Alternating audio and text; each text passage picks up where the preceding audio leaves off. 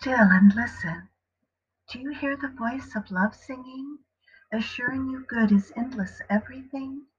Do you feel love's song around you, surrounding you, good and whole and true? The song of the cosmos fills all space in the eternal now, embracing all of creation, the manifestation of love everywhere and always. There is no separation in love's creation. We dwell in love's song, live within endless life, never divided by death or strife, or separated by time or space, or shattered or fractured, or decaying or doomed. We can't feel hatred, confusion, fear, or pain, hopeless, unwanted, unloved, or shamed. All we can feel is what love feels.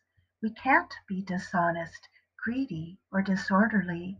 All we can be is what perfect life made us to be. We can't be misled or misguided by truth's foes. All we can know is what truth knows.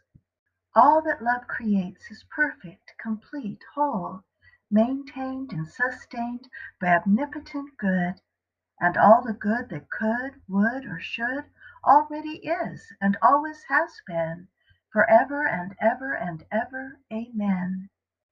Shh, be still and listen. Do you hear love singing? We belong to love.